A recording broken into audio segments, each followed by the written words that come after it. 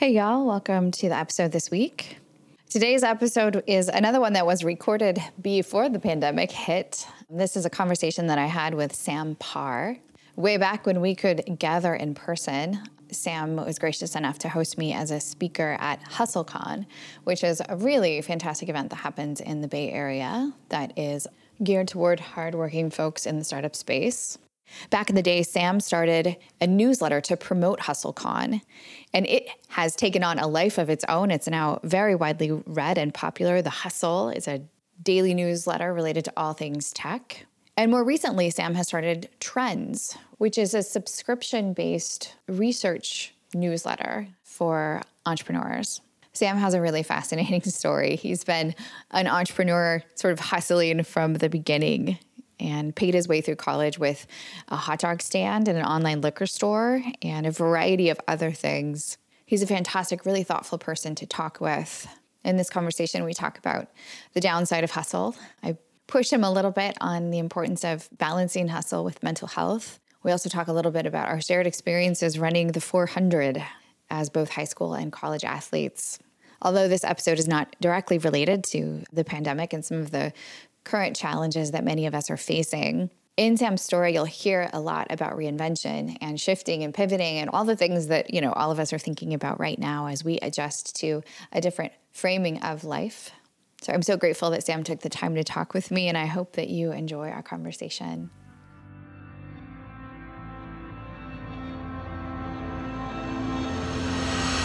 Welcome to the Zen Founder Podcast.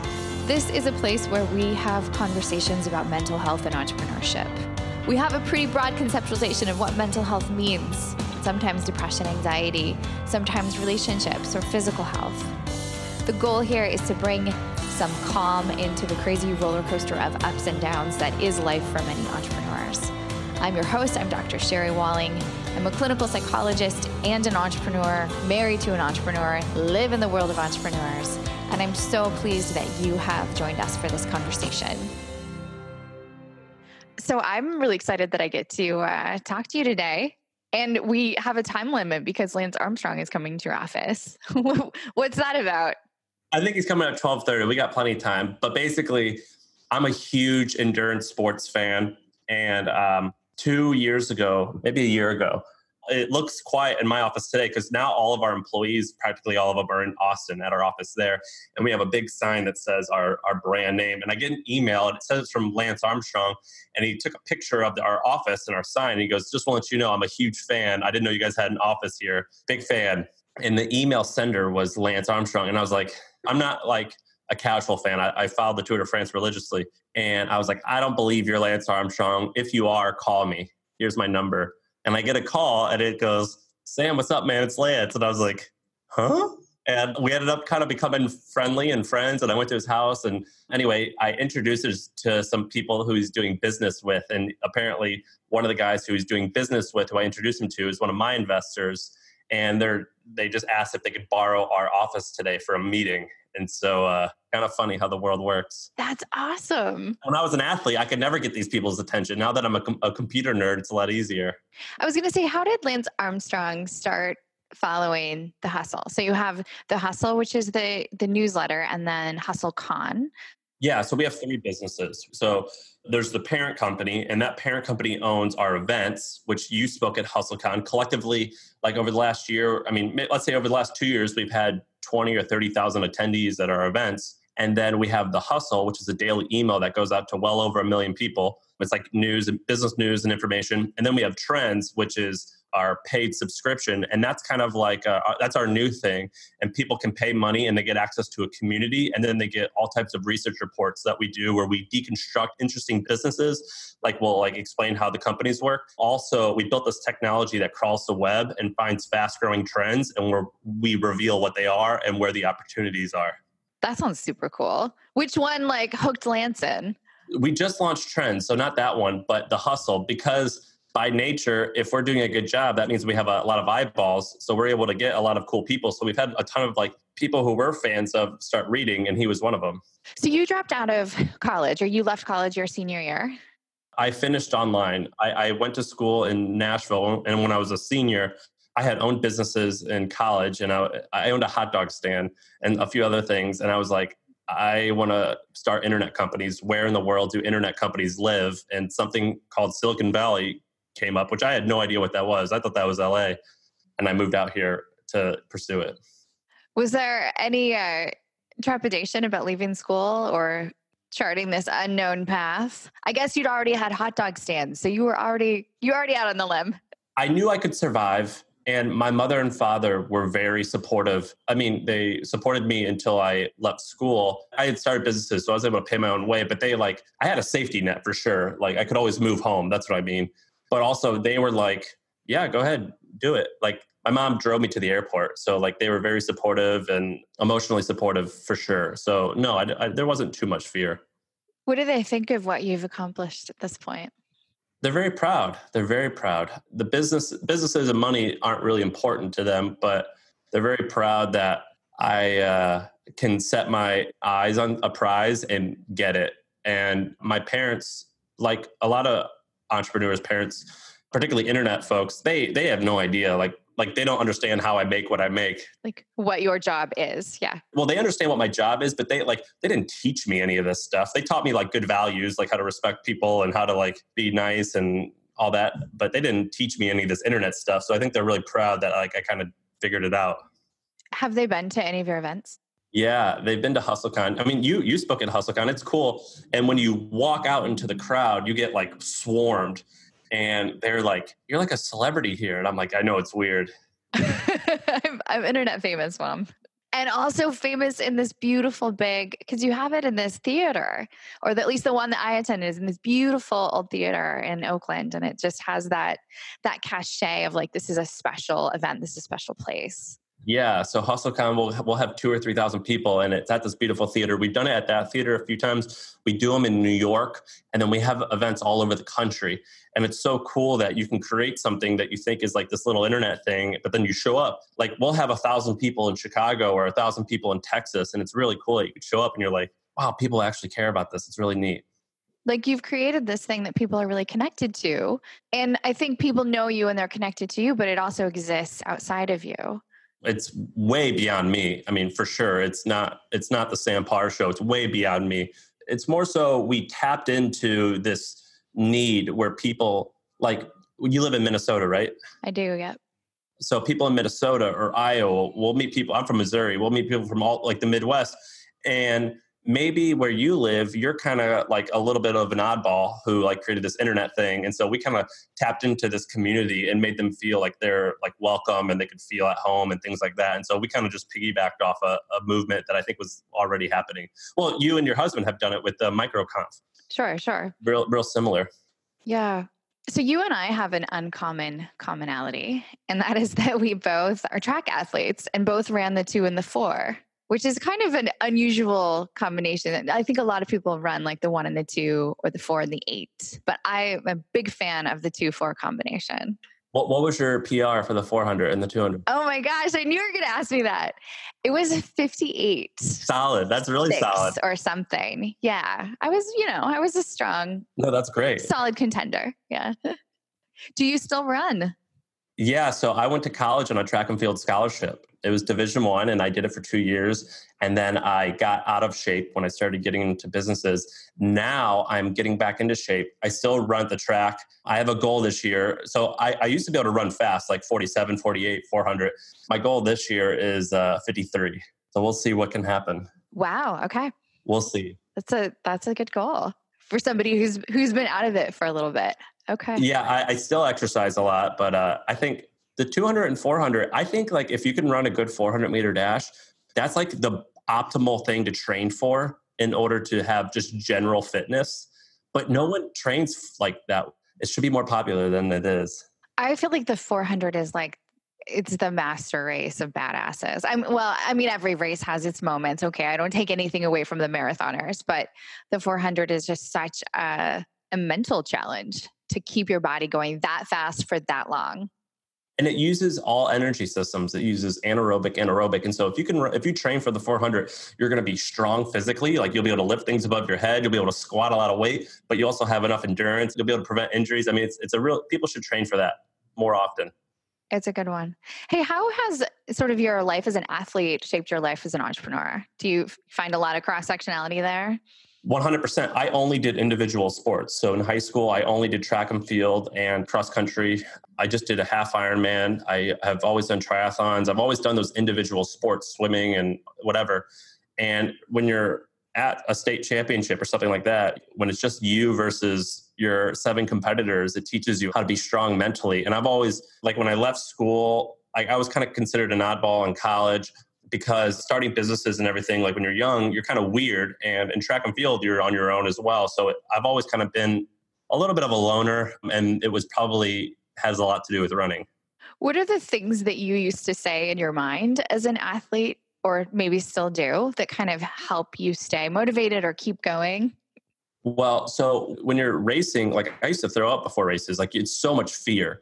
And what I used to tell myself is, I used to say, I am just a machine. Like these emotions I have, they are not real. Like they are just trying to prevent my machine from breaking. And I am a machine who is built to race. Or in terms of business building, I'll say, I am a machine that is built to do this. I am objective. I am rational. All of these emotions are here just to get in the way of my gears, but they are false. They are not true. I am here for a mission. I'm going to do X, Y, and Z, and nothing else matters. I would almost imagine like, well, horses don't get nervous because they're just like, they don't care about being embarrassed. They're just like animals who only care about going from A to B. That is what I am right now. I am in machine mode. Emotions do not impact me.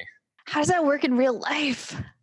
It's definitely a good coping mechanism. I learned what stoicism is recently, and I think that that's actually kind of like a similar way of looking at life, which is like all these emotions are normal. They are around here, but I just need to accept them and move forward. And it's just a coping mechanism, and it's quite effective. I'm curious, Sam, how that's been as you've transitioned from being a solo entrepreneur / solo athlete, where it's you versus the competition, to now being someone who has formed some pretty significant teams who now have to work together as teams. Does that kind of robot kill the emotion mentality? Does that work in sort of the leadership realm? No, not all the time. It does not. It only helps with internal dialogue. And I would say that on a whole, I've improved a lot. But when I started, I was a horrible manager because I had that mentality of like, your emotions don't matter. Like you are here to work. And that's good for me personally. But as a leader, it was horrible. And so early on, I was like, all right, so if I'm starting a business, that means I got to be this great leader, this visionary. I got to lead the day to day. I got to do all this stuff. And then over the years, I'm like, no, I'm really good at a few things, and I'm really bad at a few other things. And one of those other things that I was really bad at was being a day-to-day manager of people. That whole machine mentality doesn't work. And so I hired a president of our company, and he helps me manage people. I also have a coach who helps me. So no, that individual like machine attitude is only helpful for me, but mostly it's not helpful for others. Yeah, not helpful in the context of relationships. No, it's horrible because you think like, I'm just going to brute force this. And then I got so pissed and I was like, screw this. I'm not doing these types of businesses. I'm only going to do businesses that optimize for the least amount of employees. And then once I started looking at those, I'm like, well, you still got to manage like a couple people or work with people. So I got to figure out how to work with people. I have to figure out how to do that. And so that's what I've been focused on. It's really hard though. How is the experience of working with, I assume like an executive coach, or how does that work for you? How's that going for you? Changed my game. It changed everything. Yeah, we use torch.io. I have this coach named Peter. He basically coached me into hiring a president of our company who manages most everyone. And he works with me and my president. And it basically helps my president understand how I think, and it helps me understand how others think. I think that, I don't know, like everyone says that they're like on the spectrum or something. I think maybe like I didn't really have as much empathy towards how other people felt. And I always thought, I was like, maybe I'm a little autistic or something, because I don't understand there was these concepts that I really struggled to grasp, and he's helped me learn those a little bit.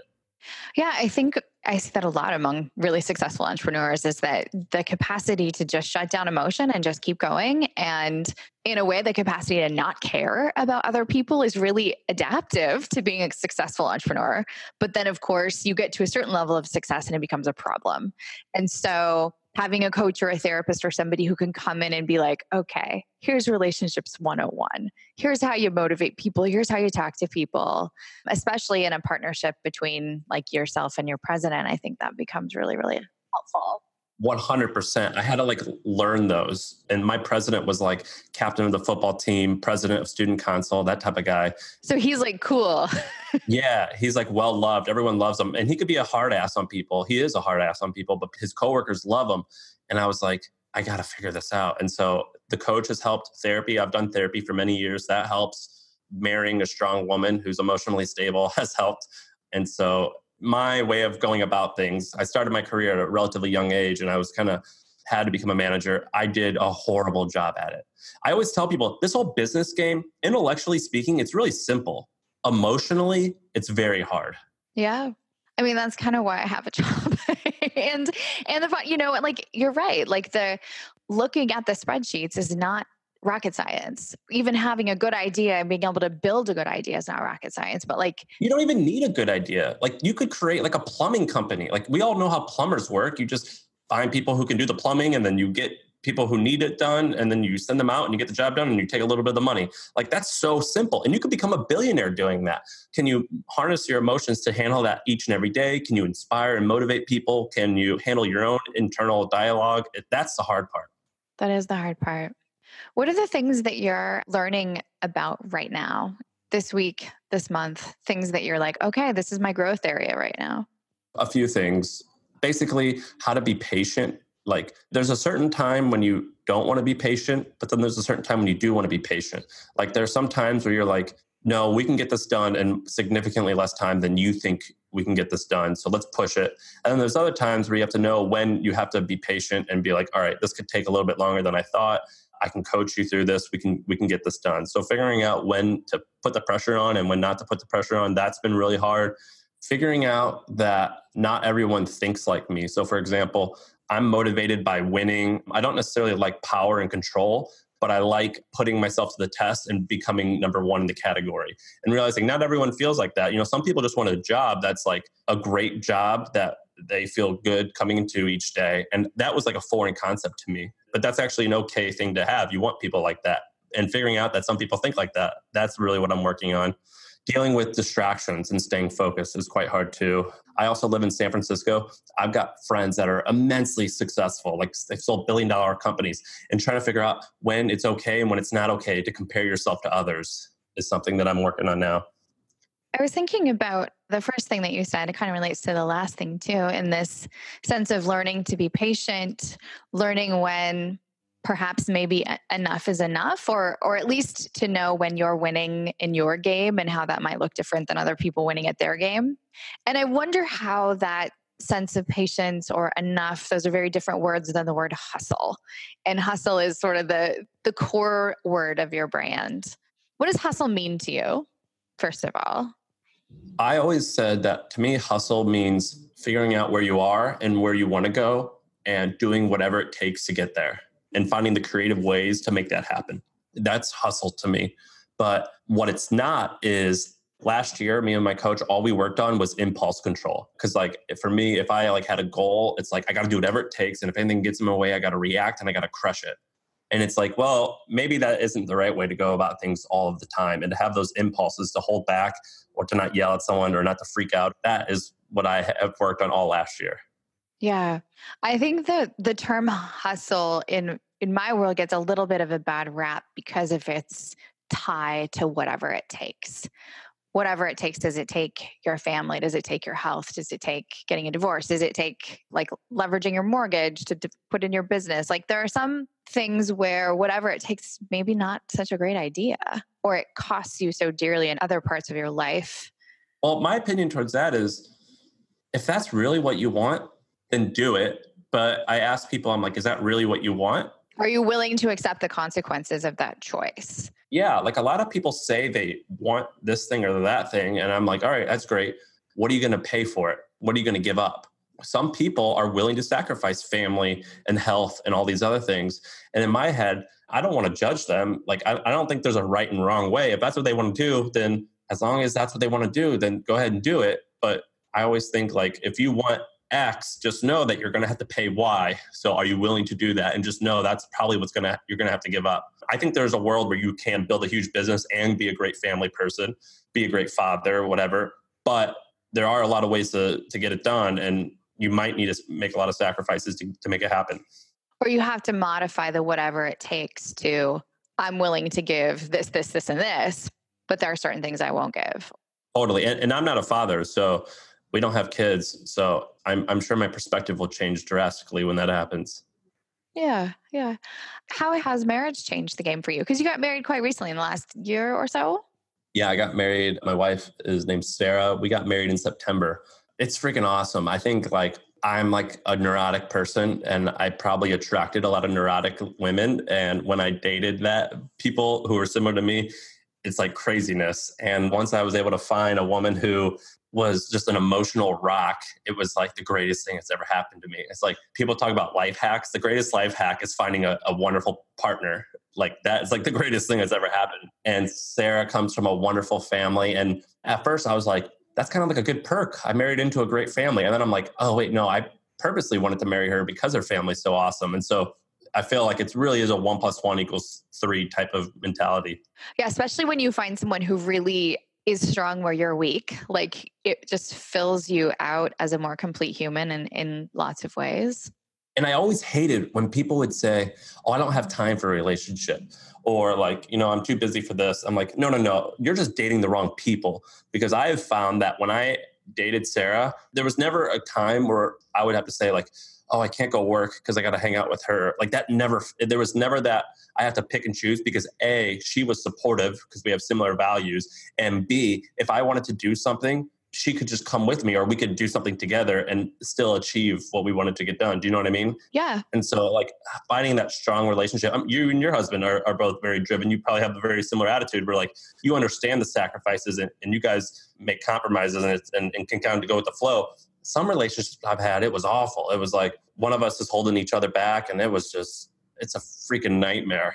Yeah, that's a really, really hard dynamic in a relationship where you see either there's a scarcity mentality or a sense of threat or whatever drives it, but you feel like you're being held back by someone. It's a nightmare. Then in those situations, it's a nightmare. I've been in them, and it's horrible. And so now that like me and Sarah went to couples therapy as like a preventative thing, and we were talking to the therapist, and she was like, you guys are good. Like what are you talking about? And we're like, we don't really have problems. So yeah, that was like a game changer. It was finding a woman whose values were aligned with mine. And sounds like she's strong in herself. She knows who she is, and she's doing her own life. Yeah, she's high up at Airbnb and is crushing it. The reason I love Sarah, she's from New York, Manhattan, went to an Ivy League school. So way different from what my background. Like this Missouri boy. Yeah, way different. But her mom and dad are immigrants from Haiti. And so they grew up, humble beginnings, started businesses. Anyway, very similar, aligned. We're very aligned, even though on paper we look totally different. You have different stories, but really similar values. Yeah. Beautiful. What's a time when you maybe felt really discouraged by the way the businesses were growing, or have you had times where you wanted to quit? Yes, all the time. It happens all of the time. We got offers to sell the company about a year ago. You guys have been through that. Your family has been through it. It's horrible, or it can be horrible. It sucks. And I ended up walking away like the day before I was supposed to sign paperwork. I was like, nope, we're not going to do this. It was awful. It was just a hard decision. Whatever, first world problems. I mean, I remember I was like, I'm out. And so I was like, well, what would I do if I sold this business? I'd probably take a few weeks off and then started something else. And then so I just went and took 6 weeks off. And I was like, I'm going to take 6 weeks off and I'll come back and I get all the perks and still have my business. And that phase, it was awful because you have these people saying like, well, your business is good, but it sucks for this reason, that reason. Therefore, oh my God, that is a horrible experience. And so I did not like that. And I wanted to quit then for sure. Did it feel like commentary on your worth as a person? Yeah. I was like, this person who sold their company for X, like, I bet they didn't go through this. Why do I feel like inferior right now? Yeah, it's horrible. It's a crappy experience to go through. I mean, if it works out, it's worth it. What was it like to walk away that close to the end of the deal? Because I mean, I appreciate like the level of lawyering and conversations and scrutiny that goes into even putting a deal like this together, and to get so close to the end. I can imagine there was tremendous pressure to just do it, even though you had apprehensions. One, it was validating. I was like, man, I built something that someone wants to pay tens of millions of dollars for. That's crazy. And then the second thing that I felt was like, well, I know they want it and I know I can get it. So I'm not going to do it, because I just wanted that feeling to know that I was good enough to make it happen. And then the third feeling was like depression, where it was like, wait a minute, I was about to have all this money and all this stuff. I still like have the same insecurities that I came into this with. Like, maybe that's not going to change much. So it was like depressing. I got really depressed. I was like, man, I had a great opportunity. And even without that, I'm like, I'm okay. But this didn't make me happy. What's going on? And that was quite depressing. Like having the big payoff almost in hand was like, oh, I don't feel differently about myself. I'm not suddenly a perfect human just because this thing was offered to me. So the depression came in with feeling like, okay, nothing's going to help me feel better. Was that? Yeah, that's exactly, because you think like, all right, if I get this, it's going to feel better. And I think to some extent that might be true. Like there's that study that says if you make a certain amount of money, incremental, like you only get happy a little bit. I passed that a long time ago. Like you have to like 3x that in San Francisco though, or maybe like 10x it. I don't know. Oh, I think you have to increase it a lot. My opinion is it's like $250,000 a year in San Francisco, maybe even more. But I hit the mark. I've already passed the mark to where I can buy a lot of the basic stuff that I want. I can go out and buy a car. It's no big deal. I felt like, all right, but if I had 20 million, then I would be really happy. And then you're like, I can get that. I don't know if that's going to be the answer. And then check this out. I had two friends who started a company, and they sold it for about $1 billion, a lot of money. And they're my best friends. And we went to the ATM, and they each had about $100 million in their bank account, like the day the wire hit. And I was like, sweet, good job, guys. This is great. And we just went to McDonald's and like had a burger. And I was like, so what now? And they're like, I don't know. What do we do? And they had fear. It was fear that they had. It was like, there was a brief like celebration of like, wow, that number's huge. And then it immediately went to like, well, where am I going to invest it? What am I going to do?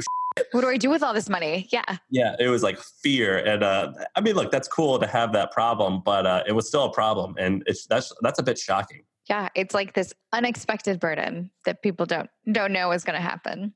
It's kind of funny. When I lived in Nashville, I lived in I lived next door to the projects, and me and my buddy Rydell, who I met, who was my neighbor, we used to just chill outside on my pickup truck and drink beer at night. And I was poor. I mean, I was in college. I had nothing. And he was poor too. And I was so much fun. And every once in a while, I'm like, man, I wish I could just go do that. That's always available to you if you want pickup truck, beer, Nashville. Yeah, it is. Are you going to be doing this in 10 years? I will always be scheming. Yeah. I will not be the CEO of a large company, more likely than not. I will probably let someone else run the company, which I already have a little bit. I'm not probably the right person to lead a large operations with a lot of people. That's probably not me. I will always be scheming and starting stuff. Yeah. I read somewhere that you went on this like giant motorcycle trip where you spent a year motorcycling around the US, something like that. Maybe 6 months. Yeah. So when I lived in Nashville, I had like hot dog stands, like small business, got rid of it and moved out to San Francisco, started something. And like 12 months or so after, we had a small acquisition. It was a very small deal, but I took that money and was like, all right, it's not enough to like live forever, but what should I do? And so I started HustleCon, and I did the first HustleCon, and I started it, like had the idea and then launched it like in 60 days. And I only did it to meet people, but unexpectedly it made money.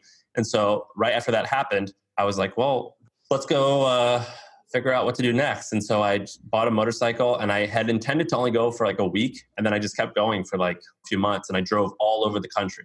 What were some of your favorite moments from that experience? So like I would go to like the desert. I would go to like small towns, and I loved meeting all types of people. I would use Couchsurfer. I spent months on the road. I only spent $5,000 total. Like I spent very little money just on gas and like gas station food, because I would sleep on Couchsurfer or at motels or campsites. And I would meet all these cool people, and I would meet poor people, rich people, Republicans, Democrats, everyone. And it was so cool to meet all these types of people. And I'm like, we're pretty much all the same. Everyone's the same. And like, people are like, oh, the South is full of Republican rednecks. There's Republican rednecks in North California. It's like, oh, I know. That's where I grew up. yeah, it's like every city is the same and every rural area is the same. And it's all the same type of people. It's all the same. And that was really cool to like understand that. How did that shape your next venture? Yeah. So during that trip, I read 2 books. I read the biography of John Rockefeller, and he's a good one to read if you work with successful people, because he was like a ruthless businessman, but a really great husband and a really great father. And that was really inspiring to me. And then I read the biography of Ted Turner, and he was a pretty bad husband and not that great of a father. He cheated on his wife a lot and he wasn't around for his kids, but he created something that shaped culture. He created CNN. And when I read that book, when I read Titan, I was like, all right, I can be a ruthless business person, but a good family man. So that's great. And when I read Ted Turner's book, I was like, this guy's from the South. I'm kind of from the South. He took on New York and created CNN up there in New York. I'm pretty good at content, like marketing. I bet I can do that. So I have 3 kiddos. 2 of them are 9 and 1 is 13. And they are very entrepreneurial in their own ways. But we often spend a lot of time sort of talking with them about the entrepreneurs that we know and the kinds of skills that those entrepreneurs really relied on to become successful.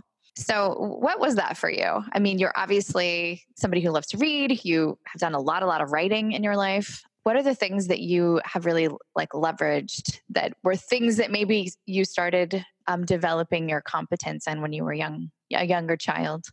Yeah. So my father started a fruit stand, and it eventually grew to like a produce brokerage company, a really successful company. And so he taught me salesmanship at a young age, basically the gift of gab, just as simple as just how to shoot the shit with someone. When you talk to someone, how to like relate and just like poke fun, like basically flirting with men and women, right? It's just riffing. And so I learned how to do that at a young age, and I realized how powerful that is. Is that because you were working the fruit stand? Well, I would go to his office, and I mean, it was all on the phones, and you're selling onions. Like all onions are the same. So how do you like make your deal happen? It's like, you got to like you got to build a relationship with a customer, and you kind of got to like riff with them and just, like flirt, whatever you do with people, you just make them like you. Be interesting, have charisma, be enticing. Yeah. Yes. So I learned that at a real young age. I remember in 6th grade, I read this book called How to Win Friends and Influence People. And I was like, oh, that thing my dad was teaching me, that's like this stuff. So I kind of learned how to do that at a young age. And then I would say I learned in my early 20s, when I was 20 or 21, I read this book called Mastery by Robert Greene. And he talked about the importance of learning a skill set. And I was like, all right, I have this like salesman thing, but that's not like, I need a hard skill. And so I picked copywriting. So I learned how to be a copywriter, and that like changed the game for me. If you learn how to be a good copywriter, you learn how to become a good business person, because the art of copywriting, what it means is figuring out what motivates people and how to use the written word to communicate that to the masses and to get them to buy something, whether that's buy into your dream, buy your product, buy into your company's mission, buy anything. Like I tried to master copywriting. I really tried to I practiced, I had drills, I treated it like running, I had training. That's fascinating. I mean, and you still do a lot of writing. I still do a lot of writing. Just when I'm talking, maybe when I'm talking here, people can notice it. I you got to figure out the rhythm that captures attention and things like that. That was all from copywriting. Fantastic. Yeah, it's interesting to talk with you compared to a lot of the other entrepreneurs that I talk with, because everybody has their own pacing. So I interviewed Andrew Warner yesterday from Mixergy, and I love Andrew. He's funny, but he's long-winded. I'm like, come on, Andrew, don't make me interrupt you.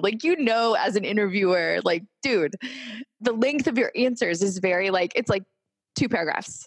It's long enough to be there's substance here, but not so long that I'm like, come on, Sam.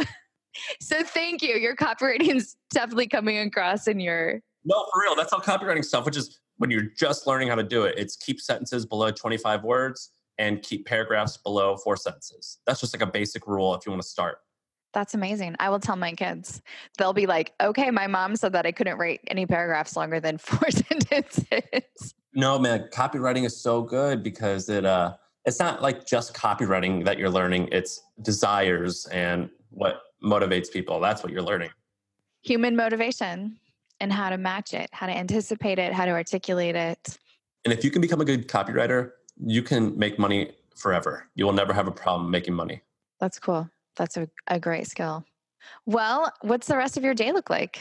You're going to go hang with Lance Armstrong? Yeah. So I launched a podcast, joined the tribe, and we launched that. So I got to record that today. It's called My First Million. Our goal is to get to 100,000 listens per episode. So I've been recording those 3 days a week. So I've got to record that. And then, we have Neil and Lance come in. Hopefully I'll be able to say hi to them for a little while. And then we launched this thing called Trends that I told you about. And so that's running smoothly, but I got to figure out how do we make that bigger? So I basically have to go into invention mode and figure out what more products and services can we launch. More scheming. It's scheming. That's it. I say ABS, always be scheming. And so I go to my scheming mode. So I have time on my calendar where I don't like being interrupted and I just focus on scheming. I love it.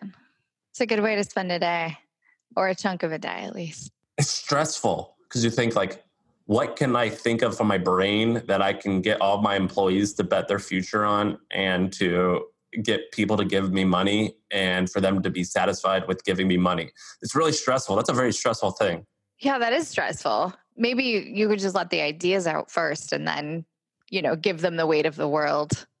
Totally. But that definitely goes in your head. I mean, creating stuff, basically it gets almost spiritual. You're all right, I have this blank piece of paper. How do I grab stuff from up here, put it in here, and then put it on this blank piece of paper? And this blank piece of paper turns into this thing. That process of creation, it's incredibly rewarding, but it's hard. It's really hard. But it's amazing. Just these buildings, this computer we're using, this microphone, that was just in someone's brain and they turned it into a thing. And that process is really almost spiritual. It's really cool. Things that didn't used to exist and now do. I mean, it is very spiritual. It's sort of, that's God, right?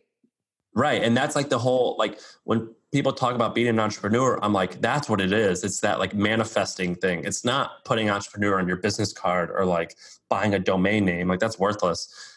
But this act of creation is really cool. And so whenever people talk about work-life balance or things like that, I'm I don't think there is such a thing for some people. It's just life. It's fluid. It's just life. It's just like being an athlete. Maybe you'll have off season where you will still exercise, but you won't be in competition mode. You're still an athlete all year round.